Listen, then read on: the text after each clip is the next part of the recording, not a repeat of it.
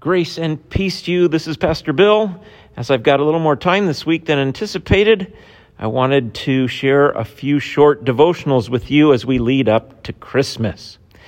Today, let's think together about the angels. They are front and center in both Matthew and Luke's telling of the Christmas story. Do you know what the term angel means? The word angel means messenger. Angels are bringers of news. This is their main purpose and function. So why are they needed, and what does their starring role in the Christmas story tell us? Well, and I know this is going to seem so basic that it doesn't need said, but if God sent messengers along with the event of the incarnation, it tells us we need a messenger. Look, there are lots of things in our lives that are perhaps self-evident, but when it comes to what God is doing in the world, and in particular to God taking on flesh and becoming a person, becoming a man, we need a voice from the outside to tell us what's up. Now let's take this basic truth and go even deeper. Why would we need a voice, a messenger to come to us? Well, let's do two reasons. First, as we often say in our confession of sin on Sundays, we are captive or bondage to sin. This is the state of humanity. We are stuck. Our human nature is stuck. We are in prison, and this prison keeps us from hearing and understanding God and the true meaning of Christmas.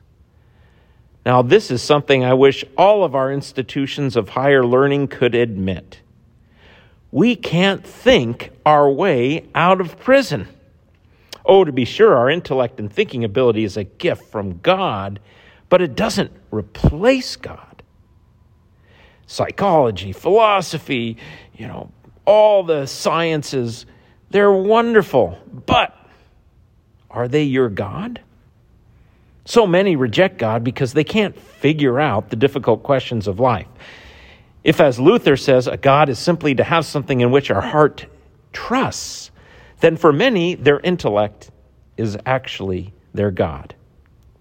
Now, the second reason is even more humbling. The devil, the adversary, is an angel, isn't he? A fallen angel, as we say. And remember what angels are? They're messengers. You see, the devil is a liar.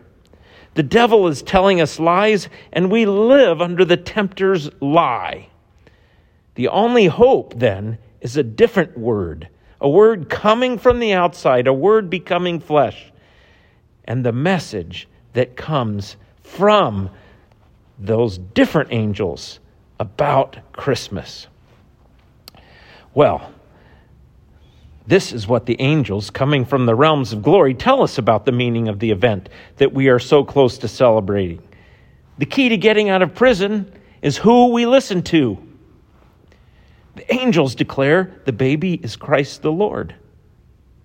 The devil would say, no. The angels tell us we have a Savior. The devil would say, save yourself.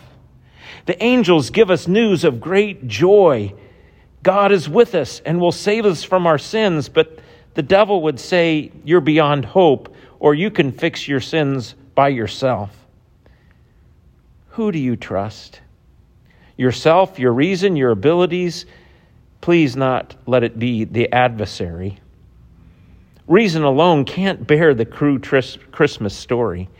Circumstances of life often contradict the proclamation of God with us, and your sins are forgiven.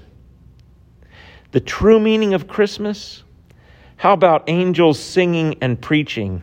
A more powerful word, the Word made flesh, the second person of the Trinity, by whom and through whom all things were made. That Word becoming flesh, and angels telling us what it means. We are loved. We are forgiven. We are God's children. Cling to this word.